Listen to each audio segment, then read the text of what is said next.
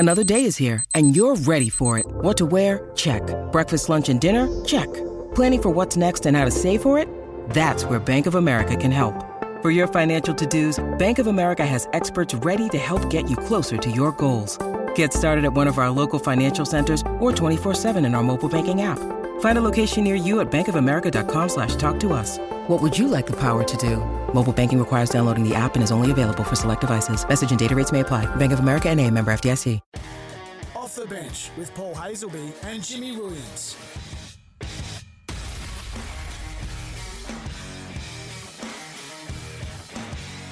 Hello and welcome to Off the Bench. Me, Jimmy Williams, with four-time Glendenning Allen medalist Paul Hazelby and the great man, the six-timer, Damien Martin's just rolled into the studio to join us. Hayes, you're upset, you're fired up, you're angry. Mate, who invited Martin in? You called me the four-time and you call him the great man. Why can't I be the great man and the four-time? You both are great men. What's not great is the Wildcats, 106 to 95. We work together throughout the week. You have a preference, like secret love towards him a bit more than me. Jimmy, you're a smart man, but if you guys invited me, I've driven in on a Saturday and you just started straight with the Wildcats. Come, yeah, guys. That's why we've got you in here, mate, because the Wildcats on Thursday night were average. Once again, they're an average team that stands for nothing. Look, on paper, okay, answer me this then. Are they a great team that is only right now playing average, or are they an average team that occasionally plays great? That one. They're an average team that occasionally plays great. On paper, they have the ability to be a great team every single game. So I would like to see tonight them go out there against all odds playing in New Zealand, who's the form team. New Zealand just smashed, absolutely annihilated Southeast Melbourne. If they can go over there and get a win tonight, this might be the win that in 3 months' time when they're collecting their championship ring, they'll say that was the turning point of their season. Or they lose, they come back here and they start really falling behind that top six and playoff contention. You know I love my Wildcats and the basketball tactics. I'm a real tactician. How about this move? Humour me. Majuk. Good the other night, but only plays 11 minutes. Tashawn Thomas. We are losing the rebound count every single week. Let's put them in together. We're going to be a tall team. We're going to try and get a few points in the paint with those two and make it work. And at the other end, of course, we're going to win the rebound count for the first time, maybe, in this season. Why can't we do that? It spreads the defence a little bit and could take some pressure off Bryce Cotton. Where do you want to start with that one? Look, you potentially could win the rebound count for the minutes they're out there. I was leaving it at that. Or it means you're going to have probably two bigs sagging off Tayshaun and Majuk at the other end. And it means Bryce Cotton's looking up going, okay, I've got to get by my defender. And then there's going to be two bigs waiting for me in the keyway. So defensively, to take away his strength of the three-point shot, his defender can guard him closer, willing to give up a blow-by, because if they get past him... Blow-by? Yeah, you get past him off the dribbles, so not much defense played. And I'm just sending him to two bigs. So it probably takes away from Bryce's strength, and you don't necessarily want to do that. And defensively, if New Zealand saw that, they just go, okay, we're going to go small ball and see if you can guard us with your bigs out there. So, Jimmy, do you concur with that? Yeah. Well, who? Who do you concur with, me or him? I concur with Marto. There we go. Why can't Bryce get on the dribble and instead of going for the shot, the layup, just a little sneaky assist to the other big guys for a dunk? Hey, look, right now, I would love to see them give it a chance. Even if it's for a 3-minute window, just go big and say, guys, we're going to throw you out there. I expect us to dominate the rebound count right now for the next 3 minutes. Let's see what happens. Because right now, the other things they're trialling aren't really, well, they're not correlating in wins. And what's going on with Marto? Oh, have you got a bit of a cold? I do. I'm keeping my distance. I apologise. Bit of a flu the last couple of days. Not going well. Hey, don't go anywhere. You're going to hang around. We're going to talk about the Socceroos. They have a massive game tomorrow against the Argentinians. They're through to the knockout stages, and not many predicted they'd get there. Don't go anywhere. This is Off the Bench. Off the Bench with Paul Hazelby and Jimmy Williams. Good morning. Welcome back to Off the Bench. Me, Jimmy Williams, with Docker's great, the great man Paul Hazelby, and 6-time Wildcats champion, former captain Damien Martin. Boys, Sunday, the Socceroos. Matthew Leckie puts them through. They knock off Tunisia. They knock off Denmark. No one thought we were going to be here. Some people could think that this is going to be the greatest ever moment in Australian sports history. if they had to beat Lionel Messi and Argentina tomorrow night? I did see this coming. We had our radio show before the World Cup, and I just had this sense that we were going to get through and beat Denmark like we did in Tunisia. But isn't it fantastic? There's no other sport on the planet that draws you in like soccer does at this time of the 4-year cycle, particularly when Australia are doing well. And that's why it is the greatest game on earth. Well, let's go back to Jimmy's question he poised at the start. Would it be Australia's greatest sporting moment if they were to advance to the quarterfinal of an event? Yeah, I'm not sure.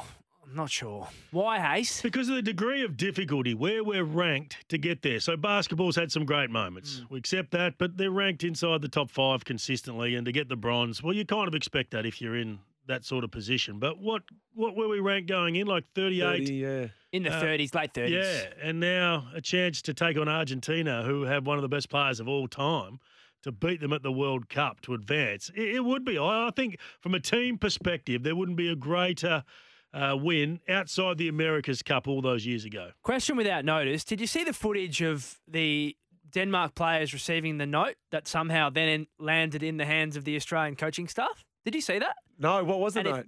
Well, I'm not sure what was on the note, but the Australians then made a tactical change, which saw them hang on for that 1-0 victory. So Graham Arnold and his men, smart, which leads me to my question for you two fine gentlemen who were in the professional sports realm for a long time.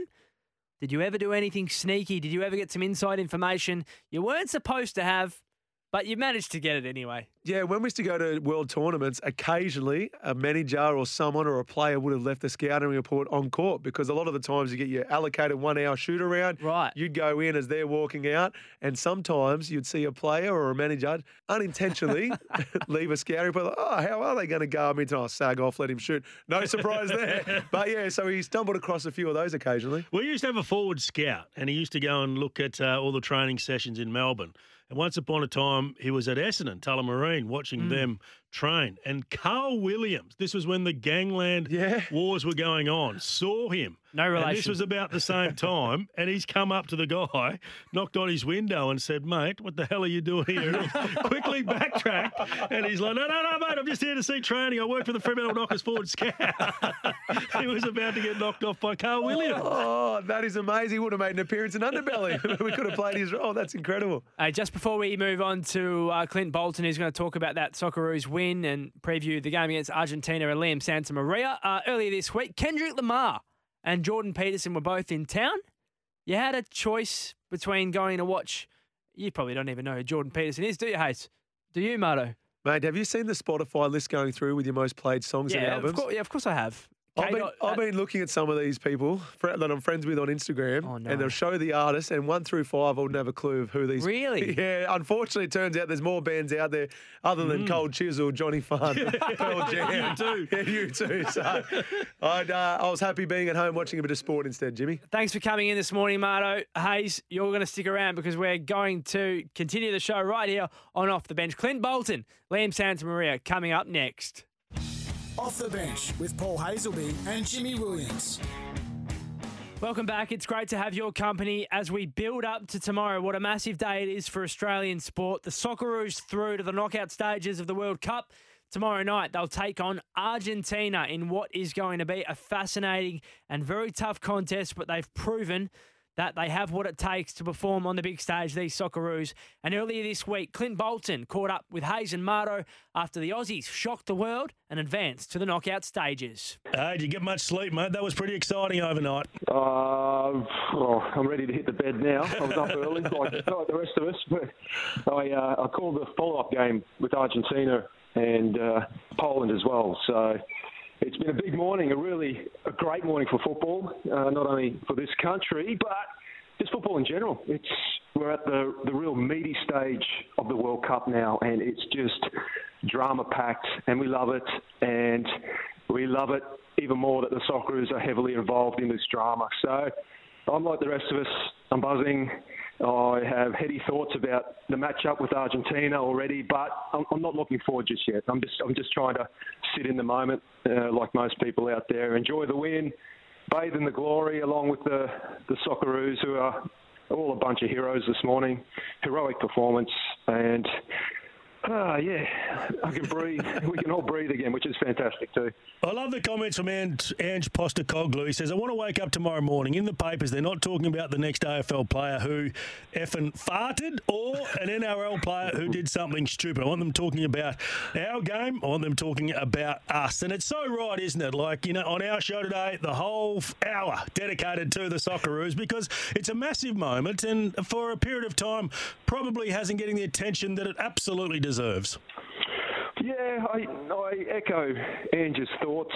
It always feels like this anti-football sentiment in this country rears its head at certain times, and it's usually largely around fan misbehaviour in our particular code, and that's what makes headlines. But when these moments come along, it needs to be celebrated, and hopefully all Australians get around it, not just the footballing public, but all sports lovers and all the leaders in the positions of power which actually make the decisions around what gets seen and what doesn't and so forth. So it's great, but our code has a history of shooting ourselves in the foot. So there's no point looking at other sports with regards to our history in this country. We can only look at ourselves and how we capitalise on moments like this. We don't have a great history of capitalising on the moments when they come along. So I always look inwards when it comes to this and not outwards. So I fully support Ange, obviously, and his comments. Love the guy, but football